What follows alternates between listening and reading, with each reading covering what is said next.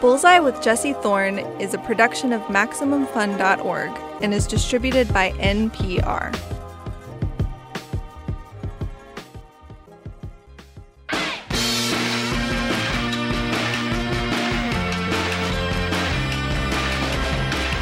It's Bullseye. I'm Jesse Thorne. My first guest is Ted Danson.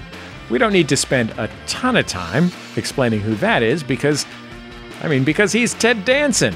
Cheers, The Good Place, Damages, Curb Your Enthusiasm. He's one of the most successful TV actors ever. Ted's newest show is Mr. Mayor. It's a comedy from the minds of Tina Fey and Robert Carlock, the creators of 30 Rock and Unbreakable Kimmy Schmidt. Ted plays the title role, Mayor Neil Bremer. Neil is a former billboard tycoon who's just been elected mayor of Los Angeles. He's cheerful, goofy, and he's not great at this kind of thing. He also has a teenage daughter named Orly, who has problems of her own. As in this scene, where Orly is running for class president at her school on a platform to ban plastic straws, only her dad just announced the same initiative at City Hall. How could you do this? The straw ban is my thing. Because I care about things that you care. Remember, I cared about Pokemon when you loved Pokemon. Dad, how could you do this to me? I mean, everyone thinks I copied your straw ban idea. You have to take yours back. I can't do that. Do you that. know what Vita said? Who's Vita? She said that the straw ban was exactly the kind of frivolous thing she would expect from a rich white man's daughter. Oh. She called us rich. No, I'm rich. You're my +1. Look, you tell Vita that I was born in a walk-up in Crown Heights. I slept in one bed with both my grandfathers, and one of them had something called erotic dementia. I hate that story, and I hate that you're mayor, and I hate that we had to move into this gross old mayor house. You think I like this house? I can't figure out the AC. All my cigars are going bad.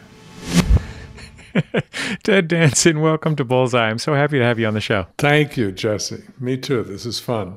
You said something that I thought was really great in an interview about Mr. Mayor, which was that Holly Hunter, who's one of America's greatest actors, but has never been on a sitcom before, asked you whether she should pause for punchlines. And you said that she shouldn't, and that you should just feel the wind in your hair.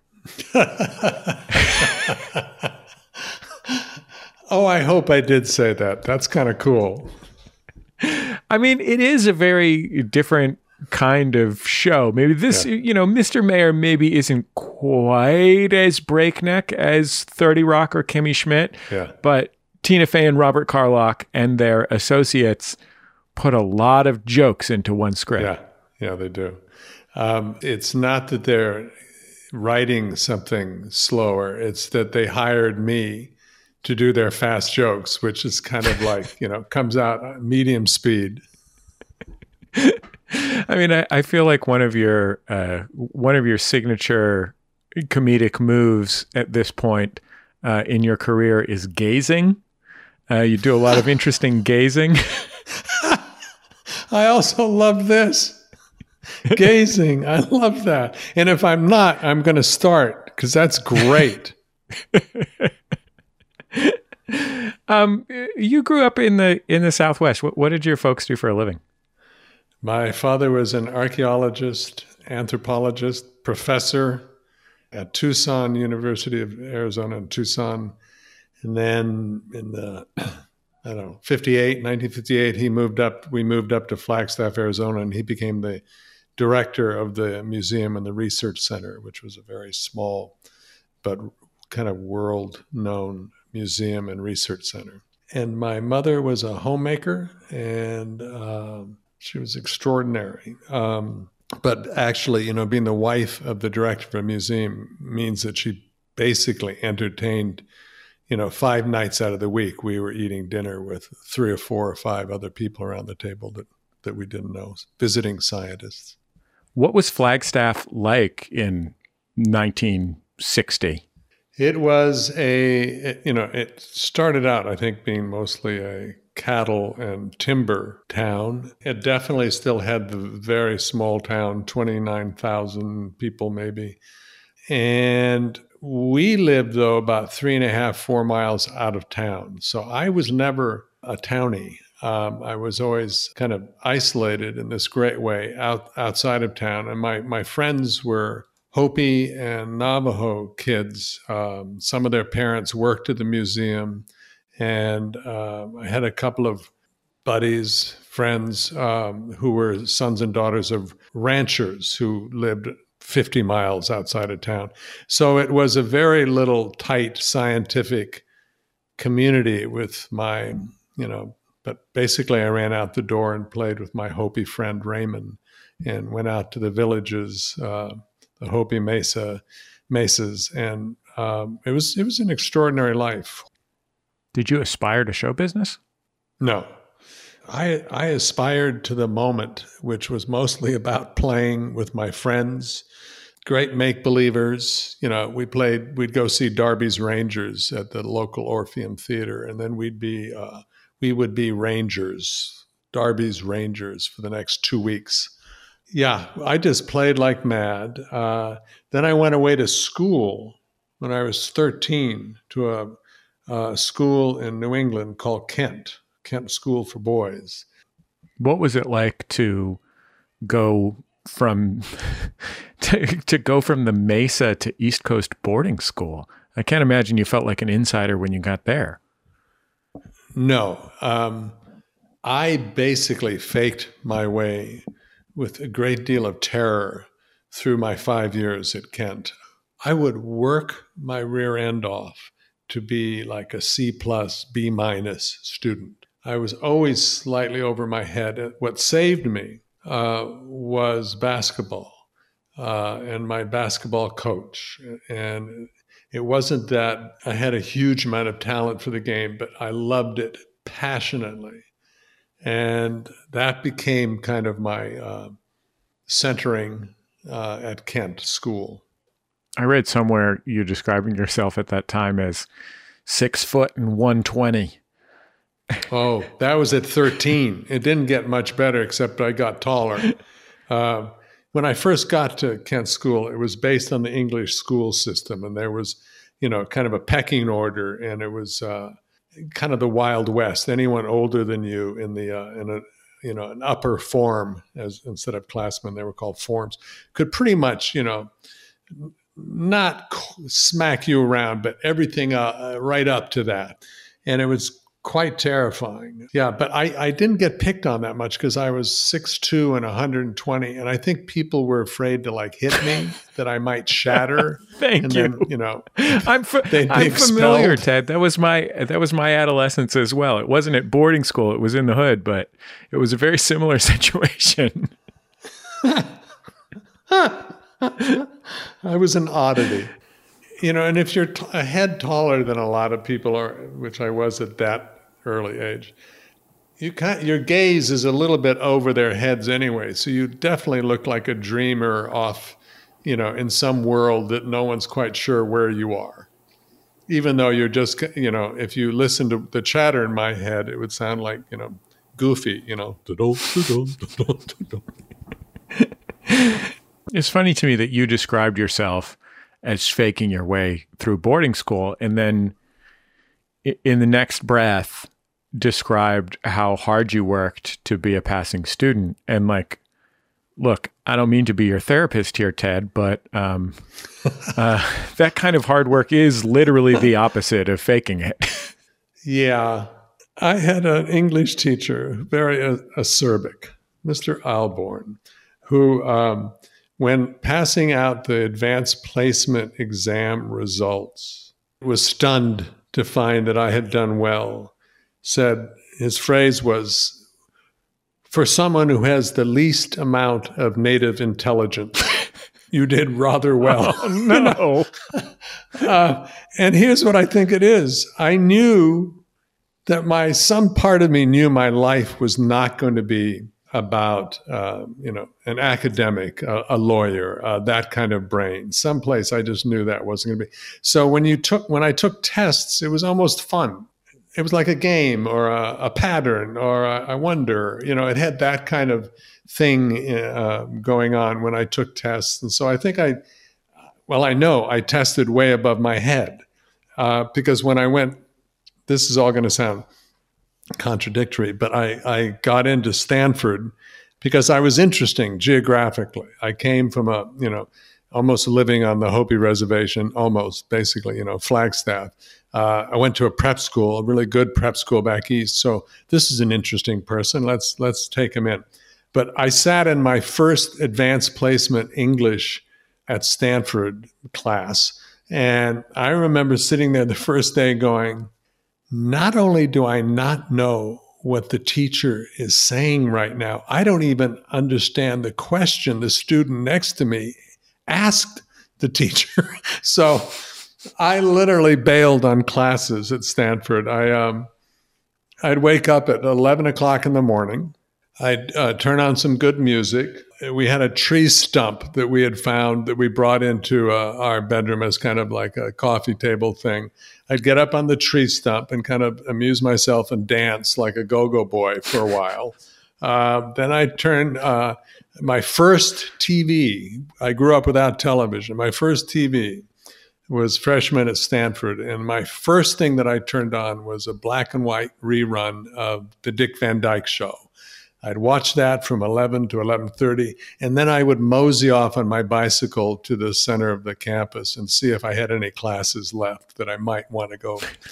It was just, thank God I found acting. My AP English teacher wrote on one of my papers, and I ended up having a series of very serious meetings at school with my parents about it.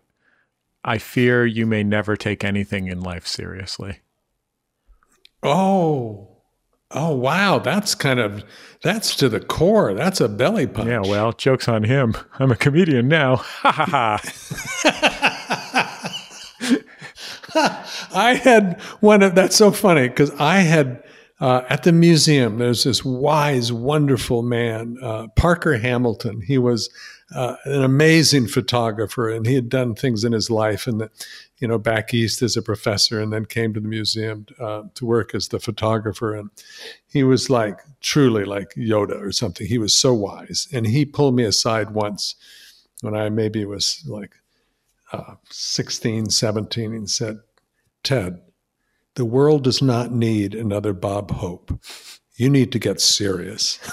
And I was like, well, shoot.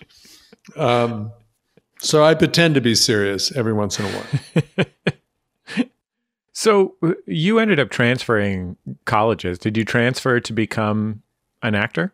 Yes. I mean, it sounds like a cliche story, but I gathered the nerve at Stanford to my sophomore year to ask this young lady out who was working in the cafeteria.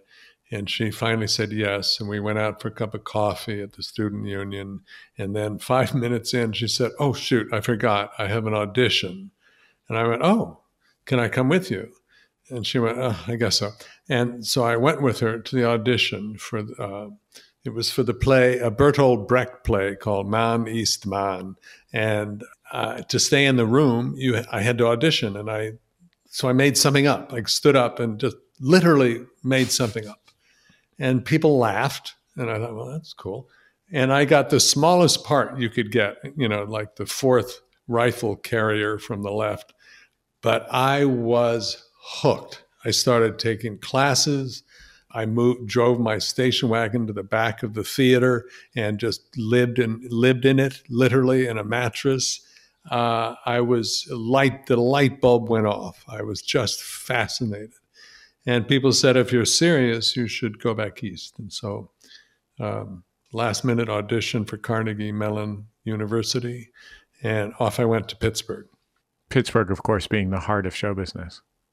I know. We would often sit there going, why didn't we go to Juilliard? Why aren't we, at the New York University? No shade to Carnegie Mellon, one of America's greatest universities. I want to be clear. No. It is one of and still is one of the best theater schools in the world. It truly is. And we had some of the most astounding teachers, and it was the best thing in the world.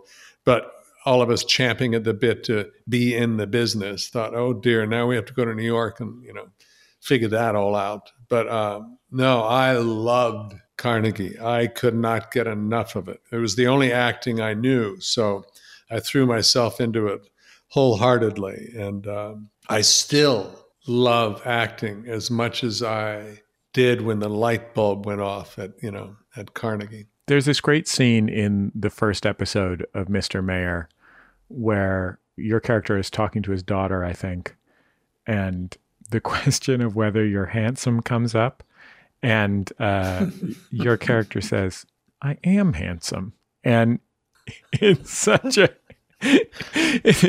a sweet, beautiful moment. I mean, I think it's a tribute to your gifts as a performer that you're able to be sweet while saying, "I am handsome." But I wonder if, like, I was watching some clips of you very early in your career and just kind of wondering what it would be like to be that handsome. And I wonder if you were aware that you were very handsome. I'm not asking you to be indiscreet here, but or embarrass yourself. But I have to tell you, I can tell you the progression, because I was, first off, I wasn't in a normal high school. I went to an all-boys school. I lived 3 miles out of town. When I hit puberty, I was in the middle of nowhere. I never dated. I think if I kissed somebody, we were engaged. I was that person. So handsome was not, and the other thing, until I went to Stanford, it looked kind of like I had swallowed a hand grenade. My teeth were going in every direction, chipped, one coming out, just horrible. It was like a girl would look at me, an attractive girl would look at me. I'd look at her, she'd smile, I'd smile, and she'd go, "Ooh." I was just not in the game, and I didn't go to bars. I didn't do any of that. So, no, to answer your question, I was painfully shy and unaware that I had any, even the visage of prowess until Cheers. And then I discovered that they had hired a lot of women to stand around the bar as extras and actresses, beautiful actresses, to say, "Oh my God, you're so sexy, Sam Malone." And so you started to get the mantle of your character. And for the first time in my life, instead of going, "Oh no, I'm not, you have no idea who I am," I kept my mouth shut and slowly decided, okay, I can do this. But basically, no, I am the opposite of Sam Malone. I am. It reminded me, that scene, the famous scene from later on in the run of Cheers, where Carla is having a personal confidence crisis, and of course she admires Sam so much, and Sam finally just like pulls off his hairpiece to show her that he's not perfect. And the thing that I love about that scene, I mean, it's a wonderful moment in general for the character and so forth, but the choice that I love the most about that scene is you can see that as he is telling her that he is also imperfect, you are petting the hairpiece like it was a beloved gerbil or something. Oh man. That, when you know this, but when you're around comedy writers as an actor, beware of what you reveal, because it is fodder for the comedic writer who's, anyway. That was a tough period. And I think the year before Cheers quit, I finally decided, well, to hell with it. My bald spot is behind me. When I look in the mirror, I look great. So to hell with the rest of you. I want to play a clip from a commercial that you did before Cheers. And I feel like all it really needs a setup is that you're like walking into what looks like a fancy hotel or possibly a fancy apartment building. Oh, it's the Plaza. There you go. Tom, what are you doing here? Meetings. You are more beautiful than ever. You still say the right thing.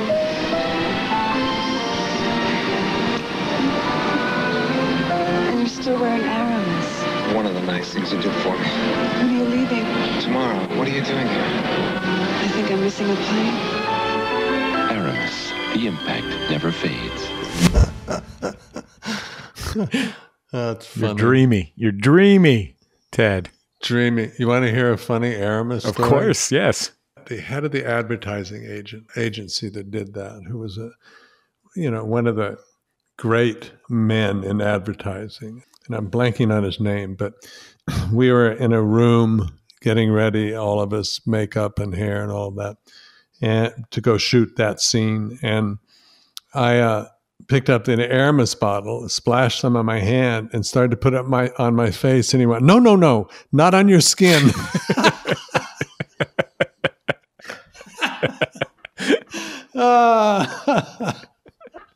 I love that. Even more still to come with Ted Danson.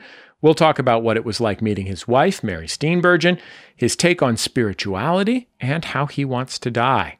So, buckle up. It's Bullseye from MaximumFun.org and NPR. This message comes from NPR's sponsor, NerdWallet, a personal finance website and app that helps people make smarter money moves. Have new money goals this year? Whether you want to use credit card points to plan a family vacation abroad once it's safe, or take advantage of low mortgage rates to refinance and save for your child's education, NerdWallet is the best place to shop financial products to help make your 2021 money goals happen. Discover and compare the smartest credit cards, mortgage lenders, and more at nerdwallet.com. If you're into science, but you need a break from the coronavirus, NPR Shortwave has your back. Whether we're talking about how scientists measure Mount Everest or spiders that hang out underwater, we promise you'll have fun and learn something. Subscribe to Shortwave, the daily science podcast from NPR. Hey there, beautiful people. Did you hear that good news? Something about the baby Jesus? He's coming back. Or do you mean the fact that Apple Podcasts has named Fanti one of the best shows of 2020? I mean, we already knew that we was hot stuff, but a little external validation never hurts, okay? Hosted by me, writer and journalist Jared Hill. And me, the ebony enchantress myself, Tre'vell Anderson. Fanti is your home for complex conversations about the gray areas in our lives, the people, places, and things we're huge fans of, but got some anti-feelings toward. You name it, we Fanti. Nobody's off limits. Check us out every Thursday on MaximumFun.org or wherever you get your Slayworthy audio. Welcome back to Bullseye. I'm Jesse Thorne. I'm talking with Ted Danson. He's the star of Cheers, Damages, Bored to Death, so many great television shows. He has made more episodes of television than all but, I think it's one person. These days, he's playing the title role on NBC's Mr. Mayor. The brand new show is streaming now. Let's get back into our conversation. There was a giant oral history of Cheers that came out a few years ago. And one of the things that I read that I didn't know was that Sam Malone, the character, was originally written to have been a football player, and originally they tight end, and they originally had a football player in mind to play the role, and that you kind of came in late in the process, and they realized that let's say your physical delicacy might not read my 6'2", 120 might not read as a football player. I think one of the Charleses or something said I don't know, he had kind of a dancer's body. And they just came up with the one sport they could think of where someone with a dancer's body could succeed. Yeah, which was but they were smart enough to make him a relief pitcher. So there's a crazy arrogant thing about relief pitchers, because you only come in when it's a disaster and you're here to save the day. And I that's kind of smart that at least the dancer body guy had a great attitude to play, I read this piece from, I think it was the Washington Post, from maybe the second or third season of Cheers. And one of the things that I read you say about Sam that I really liked was that initially, at the beginning of the run, and I don't even know if this is actually true because Cheers is so fully formed from the beginning relative to most sitcoms, but the beginning of the run, you kind of played him as being dumb, and then you realized that he was choosing to be that in the world, that maybe he valued being plain and just didn't want to be fancy. And I thought that was such a significant distinction for that character? It took me about a year of doing Sam Malone, the first season, before I think I began to get it. It doesn't mean that the show wasn't great and all of that, but I didn't know how to play arrogant. I hadn't done that. I hadn't done boy girl in my life, arrogant and bar guy and all of that. So it took me a while to kind of, I think, living through the first season, having people write about it, have people like it or not like it or whatever, kind of gave me the shell I needed to go, oh, well, screw it. Here I am. But, for better or worse, I'm going to have fun. And that attitude kind of helped me learn how to play it. But in the beginning, I don't know that I was correct in that assumption that Sam, was actually smarter than he was letting on. And I think as I went, well, you know what? I think he is smart, but then he had this massive blind spot called women, and addiction to women and sex and all of that. So yeah, I think he was smart, except for the one glaring. It's much more fun to play the dumb joke. It really is. It's the best joke in town. And I think that holds true in drama as well. It's like when I did Damages, the writing was so good and all the players were great, but it was funny to have somebody who was so arrogantly, I'm a self-made man. I can take on the world. I can do anything and get away with anything I want, and just feel so confident in that. While the audience in the real world is Glenn Close is about to clean my clock. That's funny to not know how wrong you are in life when everyone else does. It's funny because when you say that thing that you learned from playing Sam Malone that you just described, that feeling of take me as I am for good and for bad, that could be dumb heedlessness, but it also, you have often played characters whose arrogance involves them having accepted what's wrong with them, right? On The Good Place, you are a demon.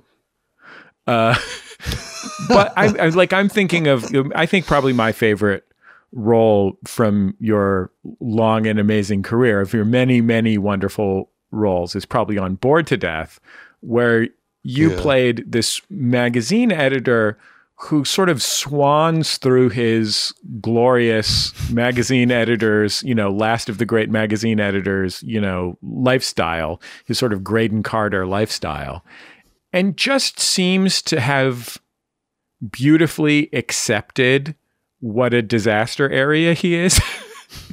And it's just like, well, I'm going to wear this beautiful robe and see how it goes. Yes, I think what saved him was the joy of being around younger people, of don't leave me out, his fear of being left out and wanting to play and still wanting to be, part of that youthful energy. I'm going to play a scene from Bored to Death. So Jonathan was the protagonist of the show, played by Jason Schwartzman, and he was a magazine writer turned private detective of a sort. And so in this scene, your character, George, has met Jonathan's best friend, Ray, who's played by Zach Galifianakis, and they're waiting outside of a motel where Jonathan is doing some investigating, and they decide to smoke some pot, and they, start to get to know each other. I have a daughter. Oh, yeah? You guys close? She lives in Seattle. We love each other, but we don't really know each other. Oh my God. I have completely failed at the most important thing in life. I'm gonna call her right now and tell her I love her. No. You don't want to high dial your daughter. I'm not that high, really. I think you are. I'll use the voice changer. That way she won't be able to tell I'm stoned. No, yes. Hey, honey, I just called to tell you that I love you. This is your father. I'm a robot. That's Stone thinking. You're going to scare the out of her.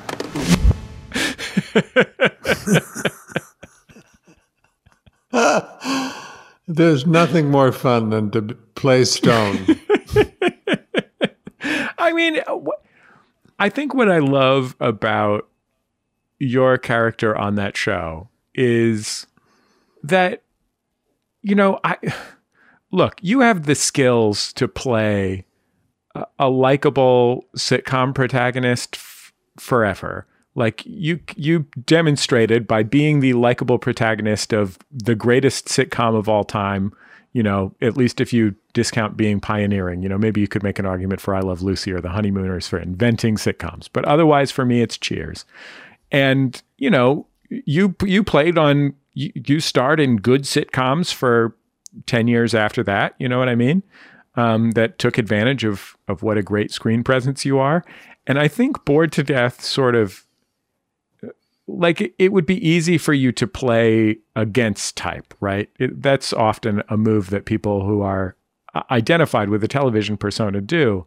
But what I think Bored to Death does is that it identifies these odd parts of your screen persona and explores them. Like that quality of having your head a foot above everyone else is one of your great gifts as a performer. And it's like what makes Sam palatable, even though he's maybe sometimes a little bit of a monster. But it's like all that George does is just, as I said, like glaze past life in this amazing way, except when he realizes he might get left out of something. Yes.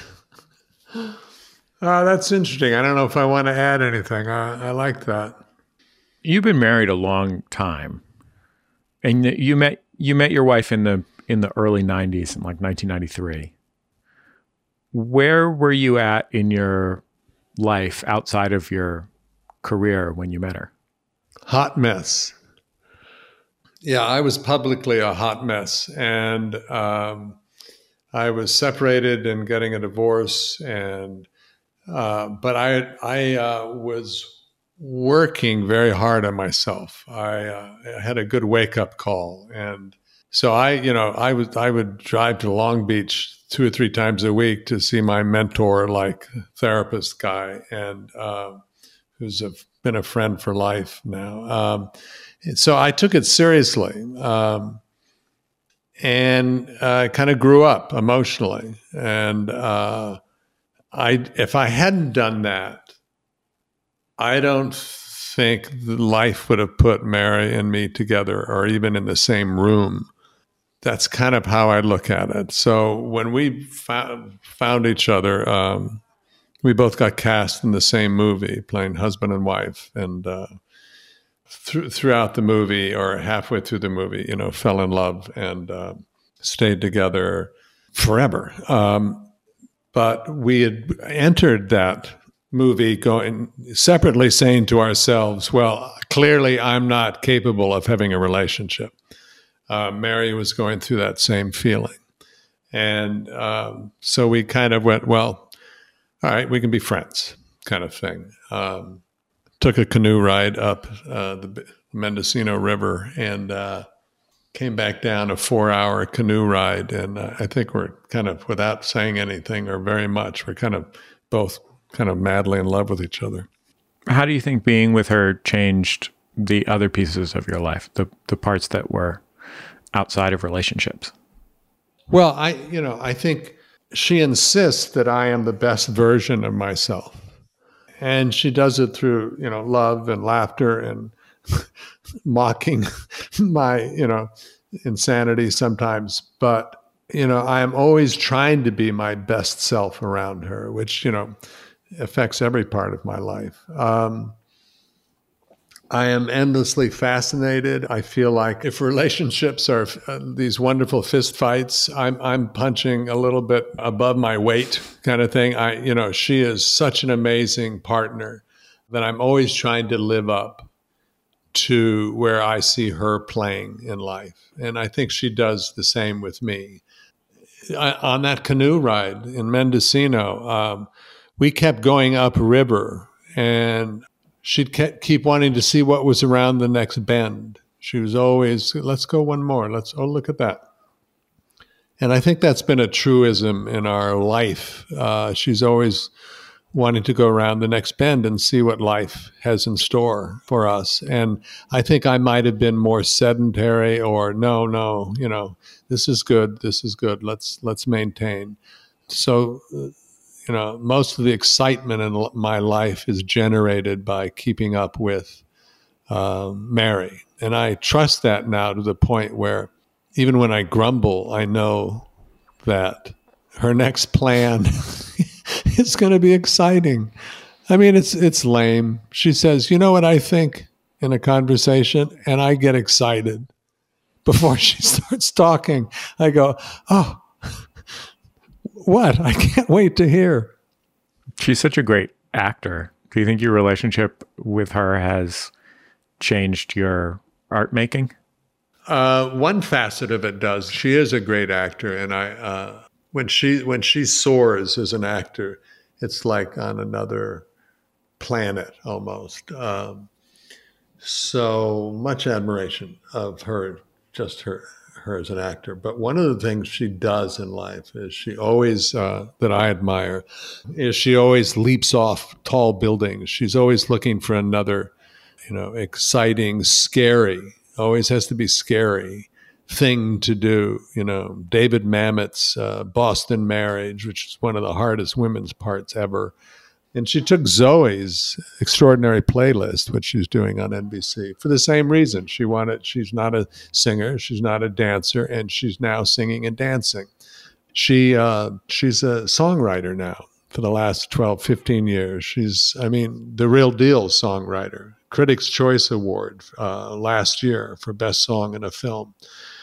And that was like, wait, what? You're going to not stop, but besides being an actor, you're going to go off and become a songwriter, and we're going to have, move to Nashville for a while, and we're going to have this whole new music side to our life. What are you doing?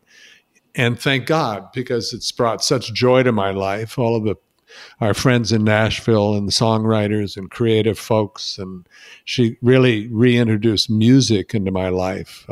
Yeah. What's a time that she took you on a jump off a tall building that you were scared about? Well, all of those things I just mentioned, but you mean pushing me off the building? Yeah. I get the impression, Ted, correct me if I'm wrong, but you don't seem like a natural building jumper offer. No, I'm not. I think, I had Woody Harrelson once ask me, sitting outside, probably, perhaps high, perhaps not, turned to me, and I don't have an end to this story, but this just rings in my ears all the time. He said, Teddy, what are you so afraid of? And I don't even know what we were talking about, but I find all of this living stuff slightly fearful. Ted, you're in your 70s. If you find the living stuff fearful, how do you feel about dying stuff? Well, I want the whole Monty. I would love to be able to be conscious right up until I'm not. I would love to know every ounce of this human experience. Part of what I'm saying is, I'll listen back to this podcast and go, Ted, listen to yourself. That's what you said. I'm sure I'll be fearful. I'm sure I'll be all these things, but I want it all. I really want to experience what it is to be human as much as possible. So I'm all right I'm all right in this moment about that moment coming. I'll see I'll get back to you when I'm really going through it. Do you believe in God? Yes. I would be hard pressed to describe to you, in a sentence or two what that means. But belief, faith is this, I don't know. I remember sitting there watching my mother die. I would take the night shift. My sister would sleep, and then she'd be the person around my mother during the day. And I remember all my studying, all my, therapy or studying different religions or Zen or my whatever, every philosophical thought I've had in life went flying out the window. And I realized I don't know. She may know in these last moments, but I don't know. And what happened for me was that it became very simple. It became, Ted, do the right thing in this moment. And that's become my kind of guiding philosophy. I fail miserably, but I keep trying to do that. Try to be a little bit better tomorrow, Here's what I hope. I'm going to be really disappointed if there's not some version of a campfire afterwards where we can all sit around giggling at ourselves and all of our silliness. And can you believe we did that or thought that? And I just would, you got to have some sort of a playback, family video, something to enjoy our inanities, our human foibles or something. Ted, I'm so grateful that you took all this time to be on Bullseye. I admired your work for so long, and it was so nice to get to talk to you. Jesse, you too. I really appreciate the conversation. Maybe next time we'll get a chance to talk about whether you ever made your peace with Gary's Old Town Tavern. No. Ted Danson. Can't beat that. Mr. Mayor, his new show is on NBC. You can catch new episodes of the show Thursday nights at 8, 7 Central, and on a handful of streaming platforms, including Hulu and Peacock. That's the end of another episode of Bullseye. Bullseye created from the homes of me and the staff of Maximum Fun in and around greater Los Angeles, California. Here in Northeast LA, where I live, I put together an entire 8-foot trampoline by myself, and then realized that the net that goes around it, the safety net, was slightly crooked, and that meant that I would have to take the entire thing apart and put it back together again. Our show is produced by Speaking Into Microphones. Our producer is Kevin Ferguson. Jesus Ambrosio and Jordan Cowling are our associate producers. We get help from Casey O'Brien and Kristen Bennett. Our interstitial music is by Dan Wally, also known as DJ W. Our theme song is by the Go Team. Thanks to them and to their label, Memphis Industries, for sharing it with us. You can also keep up with the show on Twitter, Facebook, and YouTube. We post our interviews on all of those platforms, and I think that's about it. Just remember, all great radio hosts have a signature sign-off. Bullseye with Jesse Thorne is a production of MaximumFun.org and is distributed by NPR.